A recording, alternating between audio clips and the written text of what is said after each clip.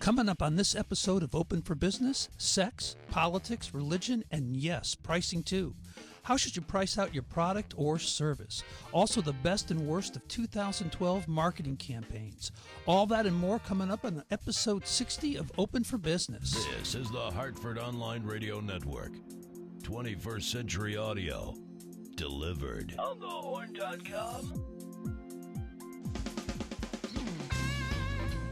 Bandwidth for On the Horn is provided by Amazon S3 servers. Amazon S3 is storage over the internet. Retrieve any amount of data at any time from anywhere on the web. Highly scalable, reliable, secure, fast, and inexpensive. All from a name you trust, Amazon. For more information about Amazon S3 storage, visit aws.amazon.com. Hi, I'm Brian Parker. I'm joined tonight by Tommy Russo, the Zen Master, co-owner of LNR Productions, the full-service advertising, audio, video production house. LNRproductions.com is still the website? It still is. It still is? And always will be. And what's the Twitter account?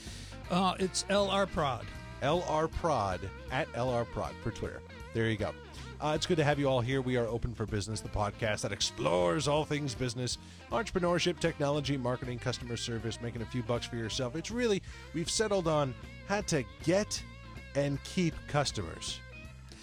Exactly. Or how to not get and lose customers. That would be the opposite end of it. Because sometimes those are funny stories. But we have we have great articles to go through tonight. This is very exciting. We're going to start off first by how to talk about pricing without scaring people off. And Tommy has that for you. Well, we're going to get going with that, and even though our buddy Ken Cook is not joining us this evening, he's down in Phoenix, Arizona, celebrating his 30th. Can you imagine that, Brian? 30th wedding anniversary? I thought you were going to say his 30th birthday. I was like, wow, he looks terrible. He does 30. look, yeah, he does look terrible for 30. Sorry, Ken, if you're tuning in. Wait a second. I know how old Ken. What did he get married like when he was 20? He got married early because he's 58 years old, so he got married. Oh, he's 58? Yeah, he's 58. I thought he was like 48, 50. Well, he's coming back with a hug and a kiss for you. No, he's 58. I thought he was like 82. Which would be the reverse of 28, which is the year he got married. So, so anyway, Ken would be proud because this is all about getting and keeping customers. And the bottom line often is the bottom line of getting and keeping customers, and that's pricing. Right. So I came across this article and I thought it was really good. And they talk about that often for us as salespeople, owners, that one of the scariest things to do is to approach your client and tell them how much your product or service is going to cost. Do you feel the same way, Brian, when you're addressing your clientele? I do. I do. Yeah, and we have a big price tag, and people can't fathom what financial planning is through our system until they go through it. And then once they go through it in the first year, they're like, yeah, this is cheap. And what do you think the genesis, though, of that fear is? Because that's what this article, in part, certainly starts off by talking about, is that it's a scary proposition to approach your client and say, this is how much it costs. I think from our perspective, talk is, from anyone's perspective, talk is cheap. And so as good as we are about explaining the process and what we do, we know that when we say we run, what if scenarios and we really compile all of your financial data and create you into a cash flow entity and so you can protect, grow, enjoy, and perpetuate your wealth. People don't know what to think of that yet. And so it takes a little more hand-holding and a little like, well, what do you mean by that? Well, what do you mean when you say this? What do you mean when you say you're going to write investment guidelines for me? What does that mean? What do you mean you're going to do a risk tolerance on me?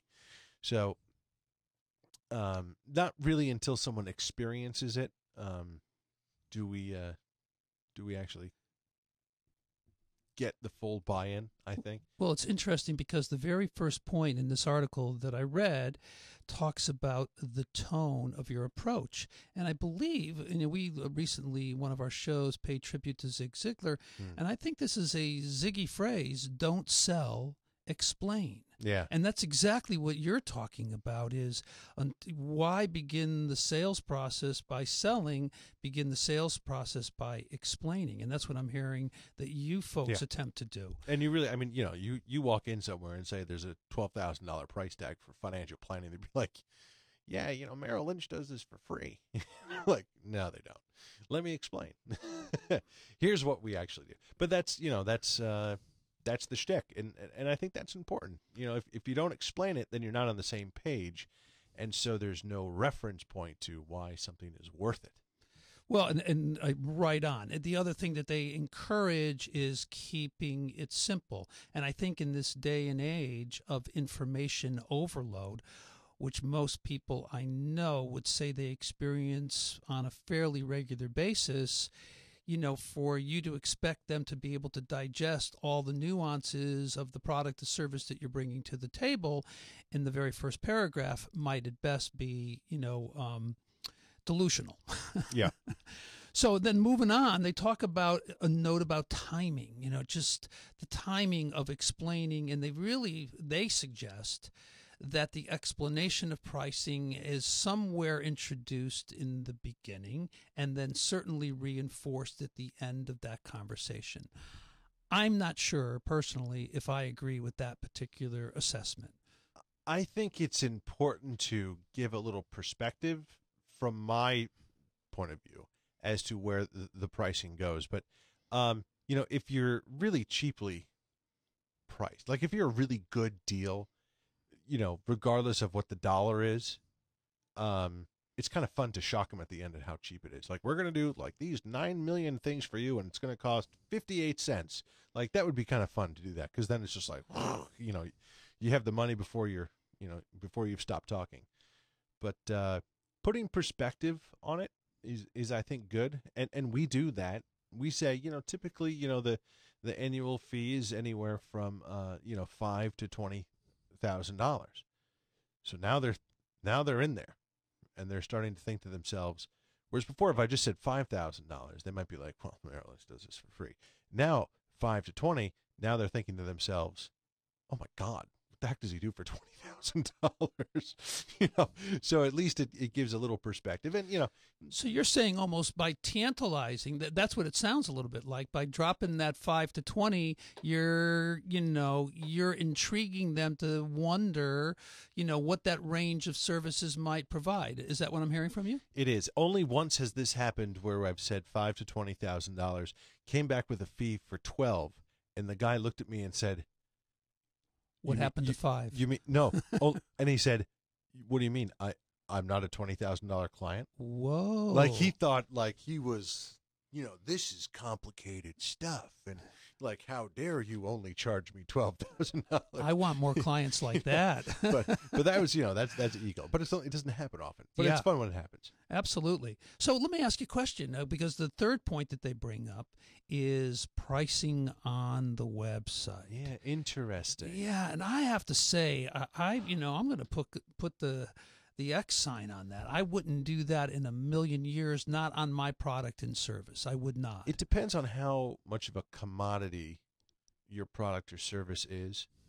Like, we have toyed, for the station here, we have toyed with having rate cards up on the website. The problem is that it kind of pigeonholes you. Absolutely. So the norm would be, you increase that by 200 or 300%, and then the guy feels like he's getting a deal from your internet price. Right. You know what I mean? We work with a ton of car dealerships, and in that particular industry's case, they have no choice. But a car is a commodity. Right.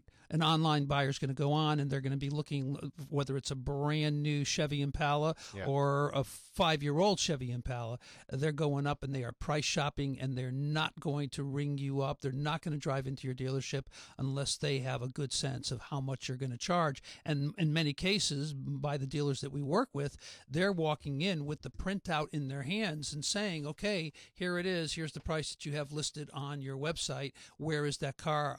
I'd like to purchase it now. Yeah, you know what? And this is just an interesting, get and keep customers on the get customers thing. I went over to Ford because I'm looking at a new car because I got nothing else to do. I was actually just I was playing around. I like to build cars on the web just for fun, and see all the different options. So I built this Ford Fusion, which is really, really cool. And it's got, you spend 25, 35 minutes building this thing with all the, you're picking the color and what the interior color is with the exterior color. And then at the end it says, okay, here it is. And this is whatever the price was. And, would you like us to send this to someone for a quote, for an official quote from a dealership? I said, sure. Boop. And I sent it. And I got back an email from Dan, I don't know how to say his name, Cicerello or something like that. He was over at Crowley. A nice Irish boy. Yeah, over at Crowley Ford. I don't think he's Irish. So CrowleyAuto.net. And he's going back and forth, and he contacted me, he emailed me, and he called me, and I said that was fun on the two things. And I just couldn't talk to him at the moment, but I said, get back to me, and I'll let you know. And then he sends me another email today saying, just following up. And I said, oh, yeah, that's right. Now, do you have my car there with all my specs so I can come and check it out, or something close to it? Maybe not the color, but whatever. And he says, I don't actually have the specs. They just tell me that you're interested in a Ford Fusion. And I'm thinking to myself, you have this monstrous site at Ford to build the car.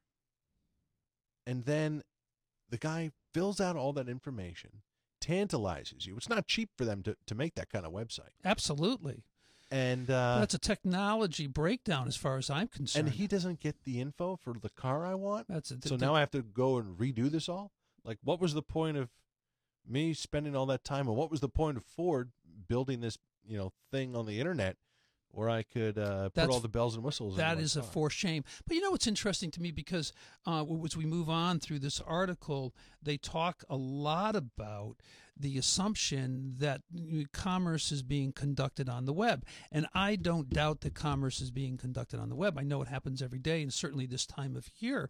And yet, as a business owner, and I have to believe you might feel the same way I do, if I'm going to get into pricing, my preference is to do what you and I are doing right now. I want to be able to engage in dialogue with my client. I want to be able to look him or her in the eye and be able to discuss, and at the very least be on the phone, as opposed to relying on their interpretation of my website and how they're choosing to read it. I'm not comfortable with that. Yeah, but it's part of it's managing your sales pitch. Right. Is really what it is. I think, the communication, the price is only one element of this. It's what are the 4 P's of marketing? Let's see if I can remember. Product, price, promotion, and placement. Right. So in there you have a lot of, you have 3 other important factors of what you do. Price is just one of them, and too often it'll just go away. Now, I will say it's great that guys can do research. Folks can do research on the internet, especially like buying a car. You're not going to get hosed on it. And I've seen people get hosed on cars like I could not believe. Well, one of my contentions is and remains, and if anything only grows, is that benchmark of consumerism continues to rise, and it's because of the web. When you have a client walking in your door, walking in my door, walking in any door, if he or she has taken the time to do their homework, they might have read only 3 sentences about what you do, but in those 3 sentences of accumulated knowledge, they're walking in a little bit smarter than they were prior to reading those 3 sentences. And it brings up an interesting point. I was thinking, does that make, does a more educated consumer in this perspective of being able to really hammer down and get a great price, does that help our economy or hurt it? What it really means is, our economy has this velocity, this velocity of money. And if we're all so tight to the vest with this stuff, I wonder if that hurts the economy. I don't know. It's just That's an interesting point. I'd never viewed it in that light either, but I think you bring up a really good point, because many a retailer that my company deals with cries rivers of tears and how lean their margins are, and their margins often are, based on the market competition and the fact that that consumer can go on the website and price we'll stay within the car industry, 5 different dealerships and get them to scratch it down to $1.50. Yeah, and I mean, you can do it with anything. I'm thinking of like EMS or North Face or like camping gear and stuff. You go over to Amazon, you can buy this stuff all day long. Absolutely. And you can research very easily, and they do most of the research for you. What's the lowest price? This is the internet price for Amazon, and then there are other ones that are as low as a backpack that's $300 on Amazon might be $400 in the store, but you could buy it for $98 on eBay. Like, oh, all right, that's interesting. The kind of product though is different. I'm thinking of like there is a TCBY, which is like a frozen yogurt shop. Yummy! I could use one Whatever right now. Whatever they're going to charge, I have no comparison to what frozen yogurt should be. I mean, I guess I could go to like the grocery store and figure out Ben and Jerry's. Yeah, but I mean, for the building your own and all that kind of stuff. Yeah, whatever they're going to charge me is they're going to charge me, and I'm not going to do any research on it. But for stuff like camping gear or candles or bedding, Good point. or almost any other physical product that I'm not going to consume immediately. You look at Starbucks. Why the heck do I spend all that money at Starbucks? Because it's a great cup of coffee. It's a good cup of coffee, but it's not like Well, I don't know. I'm a Starbuckian, Brian, so that might be a battle we'll have to resolve some other time. But going back to what you were talking about a moment ago, one of the points that they bring up again is to be really clear about the value for the price.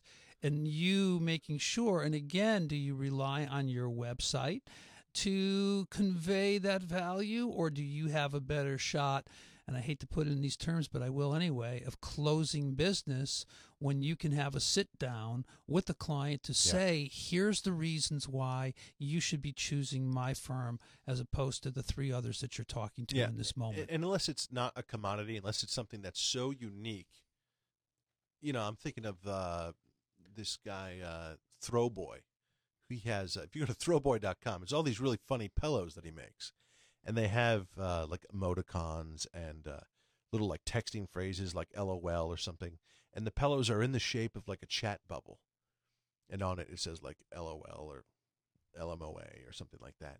Now, you're not going to find that anywhere. So whatever he's going to charge for it, you're going to buy it. If that's what you want, if that strikes your fancy. Absolutely. Great. That's what you're going to buy. But if you're going to buy, a pillow for your bed to sleep on, the first thing you're going to look at is price, probably. No doubt about it. And then you're going to figure out, what can I buy? How much quality can I buy in my price point? I think leaving that sales pitch to the internet is a tough go. I mean, what's funny is to go into some of these bedding stores and listen to the salesman pitch you about the bedding. You're like, are you kidding me? Like, really? Oh, it's the best night's sleep, really? And if it's not, do I get it for free? Like, what's the right? What's the how do I back? hold you to that? Well, it's like being in the radio or TV industry. They guarantee certain points. You guarantee a certain amount of Z's, and then if I reach those Z's, then I don't have to pay.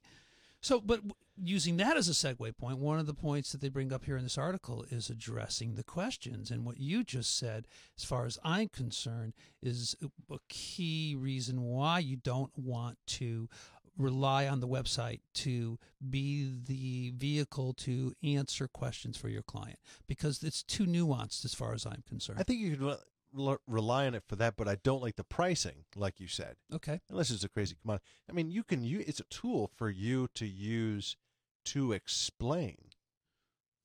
If you're researching something, you give them all the info that's great about your product, and they can read that on their own time. And now they're prepared. Maybe they are closer to pulling the trigger and opening up their wallet. But don't. I wouldn't. You don't want your viewers or whatever folks looking at your website to have to go through a sales process soup to nuts and then close them on the web. It's tough.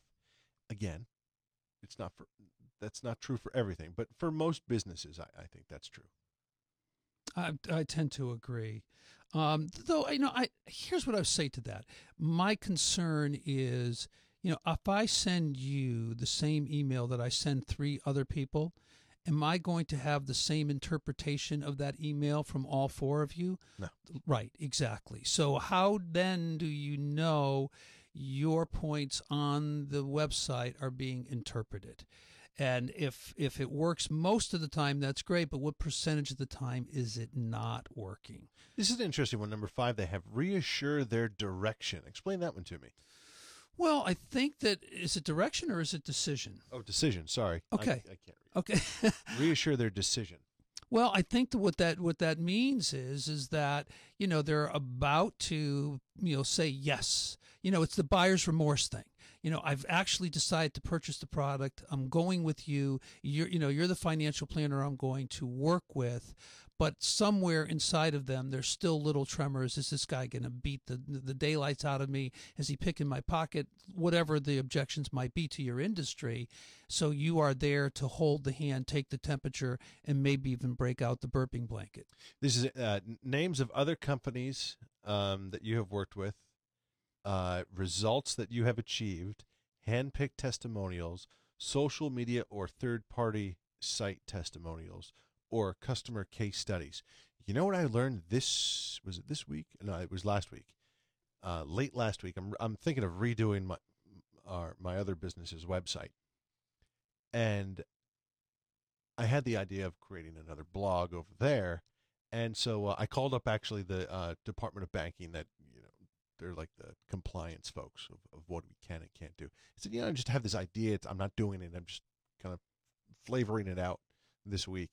And he said, yeah, you can do all that, do the blog, make sure you save all the stuff, take a screenshot, blah, blah, blah, blah, blah. Oh, and you can't have any testimonials. You cannot have case studies. You cannot have someone write you a note and blah, blah, blah. Like, that's amazing to me. I can't have case on my website. So I have to really generically tell people, like, well, if there was a client in such a situation, but I can't make it real. Really? Yeah. Is that just a state or federal statute? That's state of Connecticut for sure. Okay. Wow. Well, I didn't know that about that. But I'm only going to have one website. So, if one state doesn't like it, then I got to follow it for all the states. So I guess in wrapping this up, at least for the time being, my suggestion is, and certainly it's something that I practice and preach, is to be, to do your very best to get in front of the client, to be brave about, engaging the process, and to recognize that, that you do have the value to charge the price for the service and product that you are providing. I agree. It's that simple. I agree. There's another great one that you can use. All of these kind of connect together, folks. So, you're thinking about how to talk about pricing, and how do you do that with, making your website a sales tool. Here are 8 insightful marketing predictions for 2013 and beyond. This is from HubSpot. All 4 of these, by the way, are from HubSpot. If you go to blog.hubspot.com. Very cool website of all sorts of different blog posts. As prolific a website as I've ever seen. It's pretty good. It really is. Social and content influence SEO. Remember what SEO stands for? Search engine optimization. Let me tell you, I have a little piece of annoyance in me about SEO, because SEO, search engine optimization, is really just cheating. It's really what it comes down to. We want the internet to be this sort of organic thing that just it's become, we've been able to harness it so well now that search engine optimization it's kind of rigged now. You probably need a little bit of it, but the old days it used to be, make sure you had, the proper meta tags for whatever your content was, and make sure you had the right title, and do a little, maybe you do a blog post on something that's in the news so it's timely. But now what people are doing is they're sort of gaming the system, because we have all this information available now. You can go over to, here's an easy way to game the system. Go over to your Twitter account and look up what is trending on Twitter. Then take that and put that phrase in your blog post. Really? What a good idea. I know, it's great, but it's kind of cheating. You weren't thinking of making a blog post about that. It's SEO driving content as opposed to content driving SEO. Oh, yeah, that's an interesting twist on it. But, you can talk to your guys about that. But, there's all sorts of great little tips that you can use for that. It's a little underhanded, but if you really need to kind of ramp yourself up and get a little bit... It may not be underhanded, though. If it's non-organic. It's non-organic, okay. It's push marketing. Right. Is really what it is. But ultimately, you want to get people to knock on the door. Yes. And if that's helping, if you're pushing them to knock on the door, I think that there could be worse things. Speaking about push marketing, email lives on in marketing. I have been getting a lot of very, very well-produced like newsletters. I'm not even sure you can call them newsletters anymore because they're just wonderfully organized emails with all sorts of great links. I mean, it's almost as if they're emailing me the front page of their website. That's how nice they are. This works. I like this. You have to make sure that you have the ability to have these folks unsubscribe if they don't like you, which is a law. But I like email marketing. That's really push marketing. That's obvious push marketing. You got someone's email address. You're just going to send them an email. You can't spam people, but that's why you have the unsubscribe. But beyond that, yeah, I like it. When you say it works, what do you mean by that? Have you reacted to? Absolutely. And are you considering doing the same thing for your company? I'm not, because I'm not looking for people to click on my website. I'm not looking for page views. Okay. I'm looking to make my website, one, a resource, and two, an oversized yellow page ad is really what it is. So the purpose of my website is not to generate business. It's more to be a little helpful, but also just kind of explain the process. It's not there to collect credit cards and, send to my PayPal account, which is different. And I'm not, I don't have advertisers on my website, so there's no reason for me to try to drive up traffic there in this fashion. But I could probably see myself doing something like that if I had a blog post, but I'd rather do it organically. There's a subtlety there. It's not very important for me to have huge readership. It's important for me to have the right readership. Well said. So I think that's why that push marketing won't work for my business, but that's all right. Another prediction: marketing becomes more accountable for revenue generation. I love it. One of the great things about having an internet radio station is we know exactly how many people listened. With the new Stitcher app, by the way, and really, I would love it if you guys listen to us on Stitcher. I don't know if you're listening to us on iTunes or whatever, but Stitcher gives us great details. They give us like bounce rates, like how like someone left after 15 seconds. They let us know what percentage of people did that, what percentage of people went more than 15 seconds. If they went more than 15 seconds, did they finish the whole show? It's really cool. So, and this is just technology catching up with ideas. What's I think scary with the internet accountability that we have now is broadcast media and television. Oh, they're so nervous.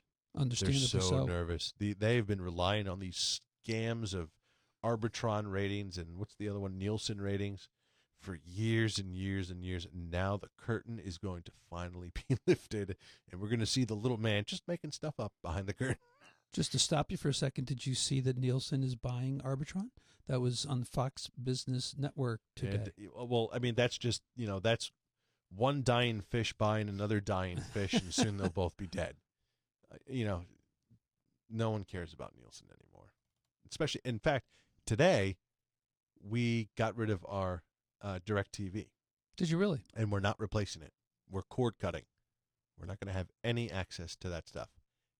However, all the shows we want to watch, available for free online. So we'll do that. Plus all my favorite podcasts. Well, there you go. So what's the next groovy point that they bring up here? Inbound, not automation becomes priority. So marketing automation would be set up a blog post and it automatically distributes everywhere. Okay? Those numbers were great in the beginning when none of us really knew what to do with those. We were just it was like a shotgun approach. We just blasted out everywhere. Now, and because of the accountability, we can kind of pick and choose. Not only do we know, when people visit onthehorn.com, are they coming from CT News Junkie? Are they coming from LinkedIn? Are they coming from our Twitter link? Are we coming from this? So now we have this sort of inbound marketing. But what does that make me do now as a person? Well, that makes me want to go, let's say Twitter is, the great resource for people clicking on my stuff. Well, Twitter now has a feed where I can purchase advertising. So now I'm thinking to myself, boy, Twitter's really working well. It might be worth me spending some of my dollars to get more of my message out on Twitter, since that seems to be the hotbed. So it's sort of this like reverse marketing thing happening, which is very cool, I think. Definitely. Marketers will know that customers, yes, there's information about us everywhere. No doubt about it. It's almost kind of scary. Campaigns fade out, real-time marketing is in. This is sort of scary to me because this is an advertising company, really, is what we're doing here. We're creating content so we can get advertisers. You can almost instantaneously know how many people are viewing. We're actually 1 week delayed, just because of the manner of checking the numbers that we do. But we're only on the air once a week, so that's fine for me. But, these campaigns were,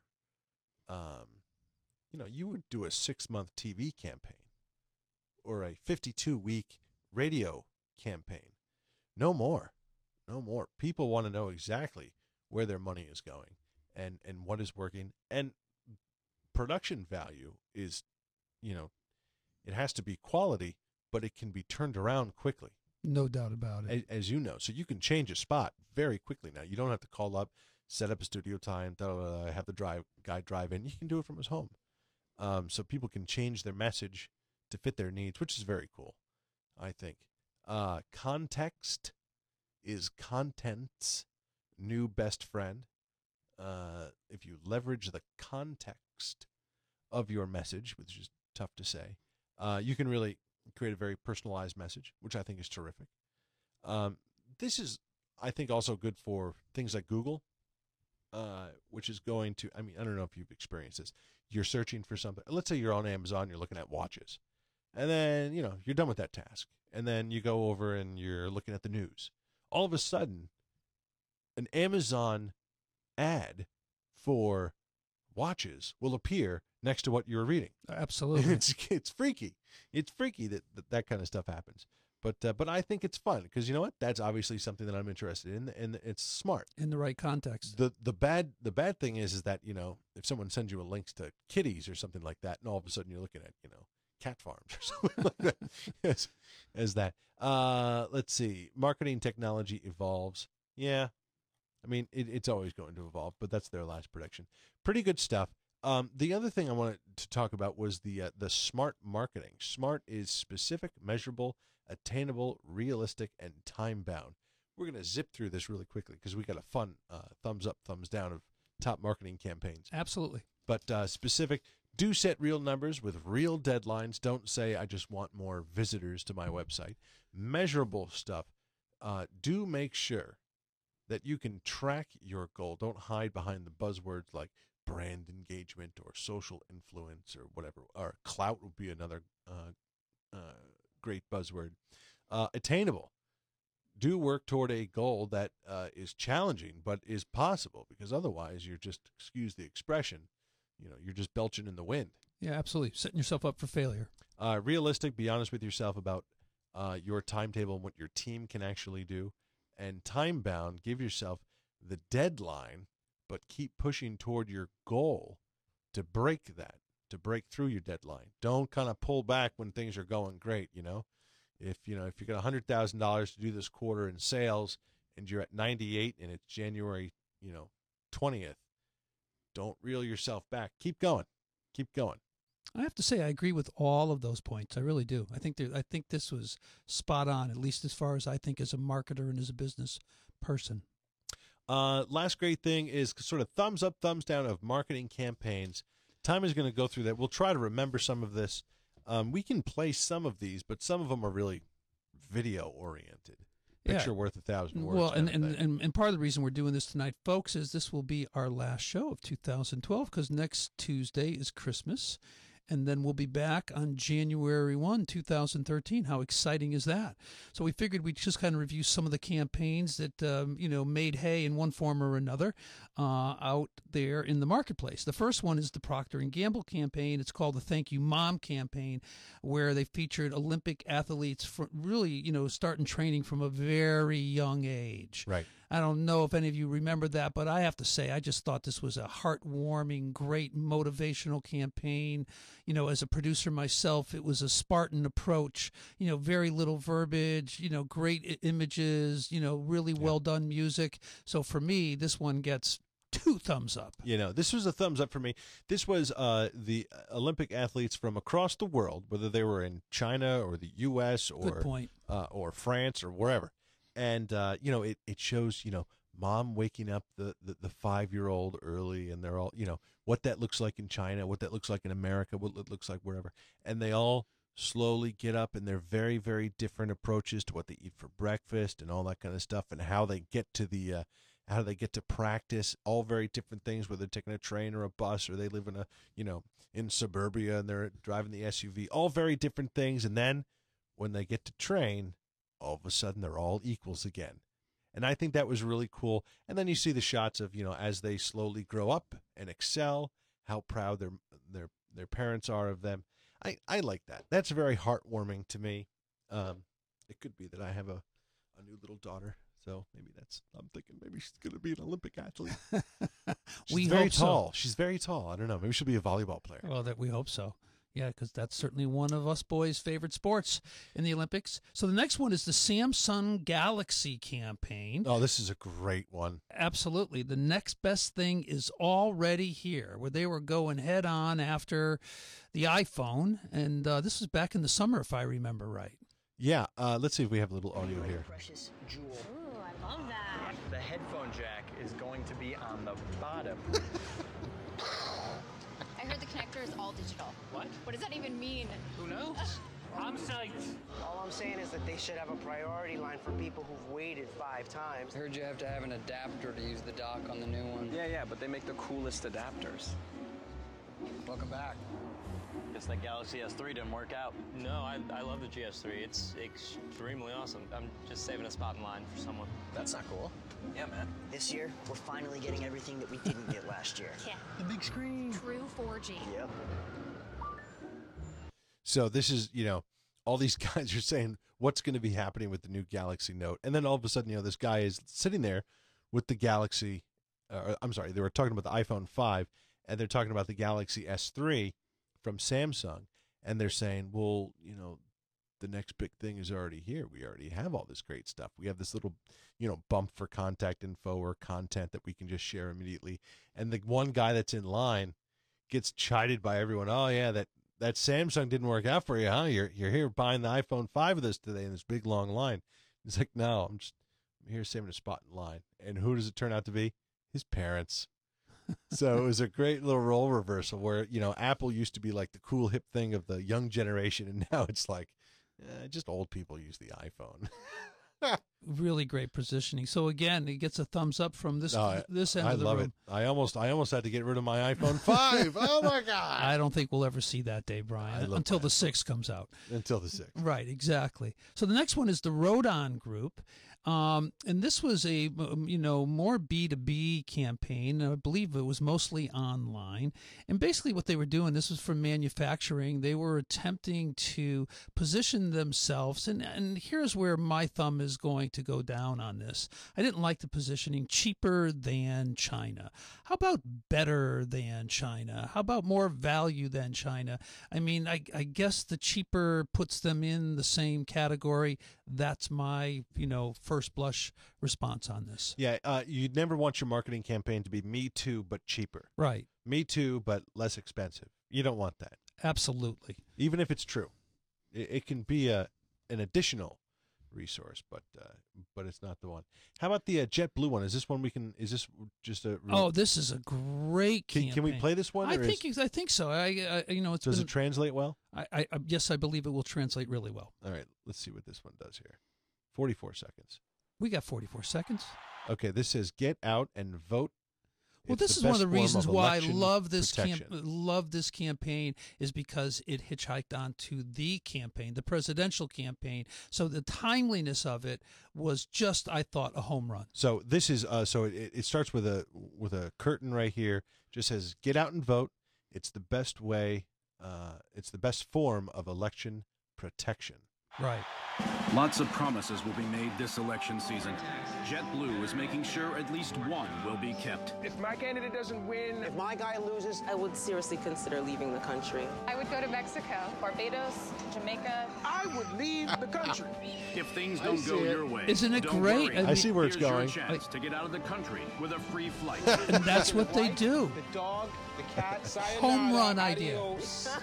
Talk about timeliness. That goes back to the last subject that we talked about. That's funny. Right? I mean, it's just right on. One of them's going to lose. And if you guys want to get out of the country, fly JetBlue. Now, the only downside is, did they alienate now all the Republicans since president won re-election?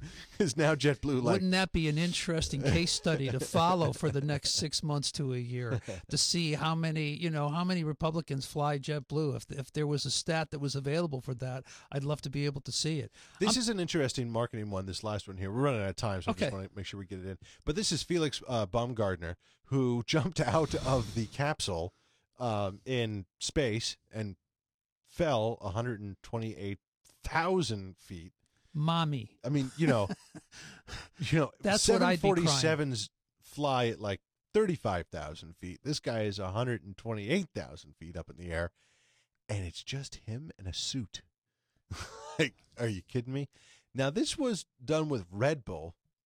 I don't really know about marketing campaign or stuff. I mean, it was just sort of like, this was one of those fascinating things. Oh, and Red Bull always gives these guys a bunch of money. But it would look at the thing, Red Bull was not really, even though their logo is splashed everywhere, I didn't buy any Red Bull.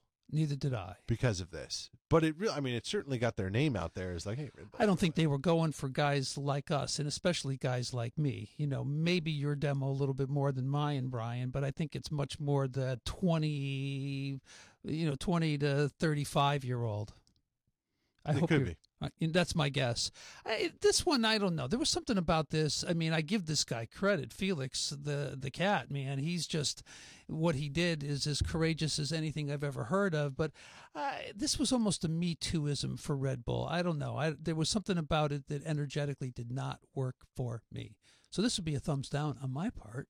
I'm going to go thumbs up. I mean, I don't really see. It's tough to know how much, if they gave the guy like, I don't even know. Like if they gave the guy $5 million to jump out of this thing, then maybe, I don't know. But if it was like, they gave him like $500,000 to go do this, then that's great. I mean, they got a lot of eyeballs. A lot of eyeballs. So absolutely. It was many, many million people that tuned into this event. And thank good. I mean, talk about the risk. What if this guy died in a Red Bull thing? Well, you know something? That's a good point. Red Bull. Right. Maybe I won't drink it this time. Autodesk leverage behavior platform in Badgerville. In Badgeville. Badgerville. What the heck is this? Something. It was. I gave a cursory perusal, but it really discussed, inappropriate behavior, and I can't really articulate it as well as I would like. Well, then it gets a thumb down. If Okay, you can't articulate it, it gets a thumbs down. Cash register launch. This is really cool.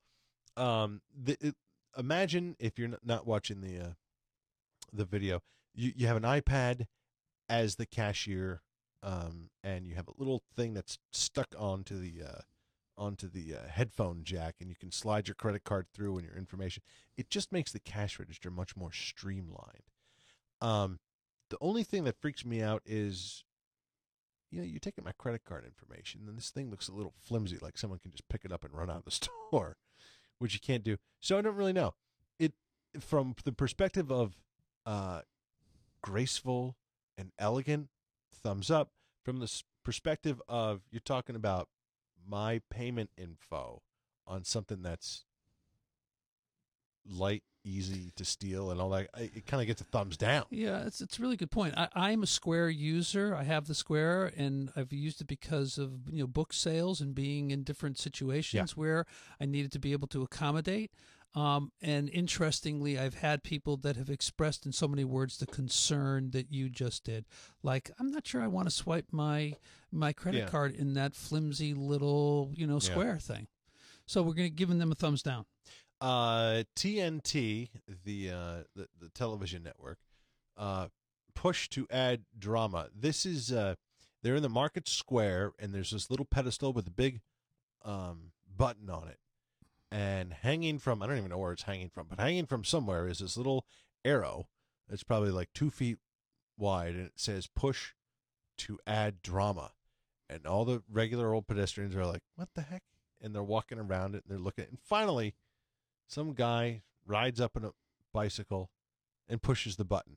And then all heck breaks loose where a guy is coming out in a stretcher, and the guys that are carrying him drop him on the floor, and then they try, they have to pick him up, and then the ambulance zooms in, and they try to get him in there. But as the ambulance zooms in, another bicyclist, gets hit by the ambulance, and then they get in a fight with the ambulance driver, and just all sorts of heck break loose. Then there's a gunfight, and people are dying, and all that kind of stuff, and then they all get carted off, and suddenly, all the actors are gone on this square, and you look up, and a little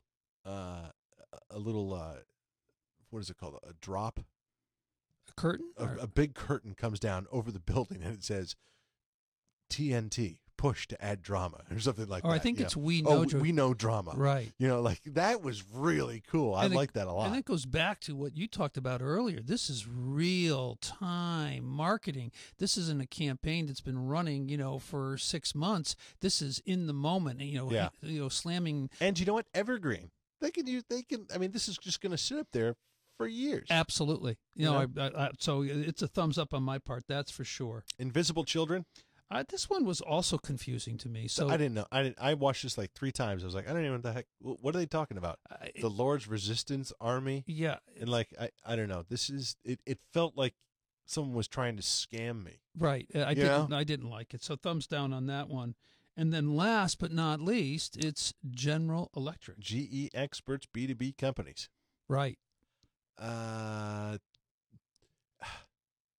Explain this one to me. How are we going to explain this? Well, you've got the readout better than I do. I've got cryptic notes here. Okay. So across all the platforms like Instagram, Tumblr, Facebook, Twitter, General Electric has had a consistent and engaging message that speaks to customers and engages their followers. And so we see this thing that looks almost like the Windows 8 tiles. And it says, United 787 generator failure confirmed. And, who is the guy that's going to be responsible for fixing that at General Electric? Boom. It's this guy, whatever his name is, Jimmy Yeh. Jiminy Cricket. Now, see, I mean, it looks as if they're trying to say our people are really well connected to what's happening at General Electric, and we want to share that with you through Instagram, Tumblr, Facebook, Twitter, all the usual places. But I'm not really sure to what end. Like, it's great that, I imagine, I had no doubt that you were connected to whatever the heck is going on in your company. But I don't really know why I need to know who the experts are. It's just sort of, you're putting a face to where there wasn't one and there didn't need to be. I mean, the other side of that, though, is self-serving almost. Well, it could be that, but how important is it in the industries that they serve to be able to personalize it, to take it to that next intimate level, as opposed to we're GE and, we're a faceless organization. So I think there's some merit to it. It could be. That was a fun show. That was a great little 2012 wrap-up there. I think my favorite one is the Thank You Mom one, though. Me too. I'm with you. And maybe followed quickly by the TNT. Yeah, right. No coincidence that the Thank You Mom was number one on their list, too. Yeah, no coincidence. Hey, thank you all for joining us. We cannot do the show, by the way, without our sponsors, who pay an exorbitant amount. I mean, the pricing that these guys. All right. Oh, my God. No, they're great. Gateway Financial Partners, the accounting firm of Budwitz and Meyer Jack, Deepwater Seafood, and CentralCTDental.com. Hey, tell us what you think about the show and what your memories are and what you might want to think about doing in the future here. Amen. We'd love to hear from you. Let us know your thoughts.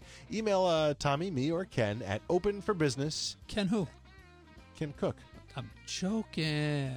Tommy, Ken, or me. Open for Business at onthehorn.com. And we will see you, in like 2 weeks or so? In 2 weeks. All right. 2 weeks from tonight. Special thanks to Evan Richards in our chat room, having a little chat with all of our friends over there. We're going to close up business for this week, but we'll be back in a couple weeks, 5 p.m. on Tuesday. What is it, the 9th? No, the 1st. The 1st. Oh, it's the 1st. Yes, it's the 1st. It's New Year's Day. Yeah, exactly. We're going to be back here, 5 p.m. Eastern, when we will once again be open for business. We'll see you guys. Bye now.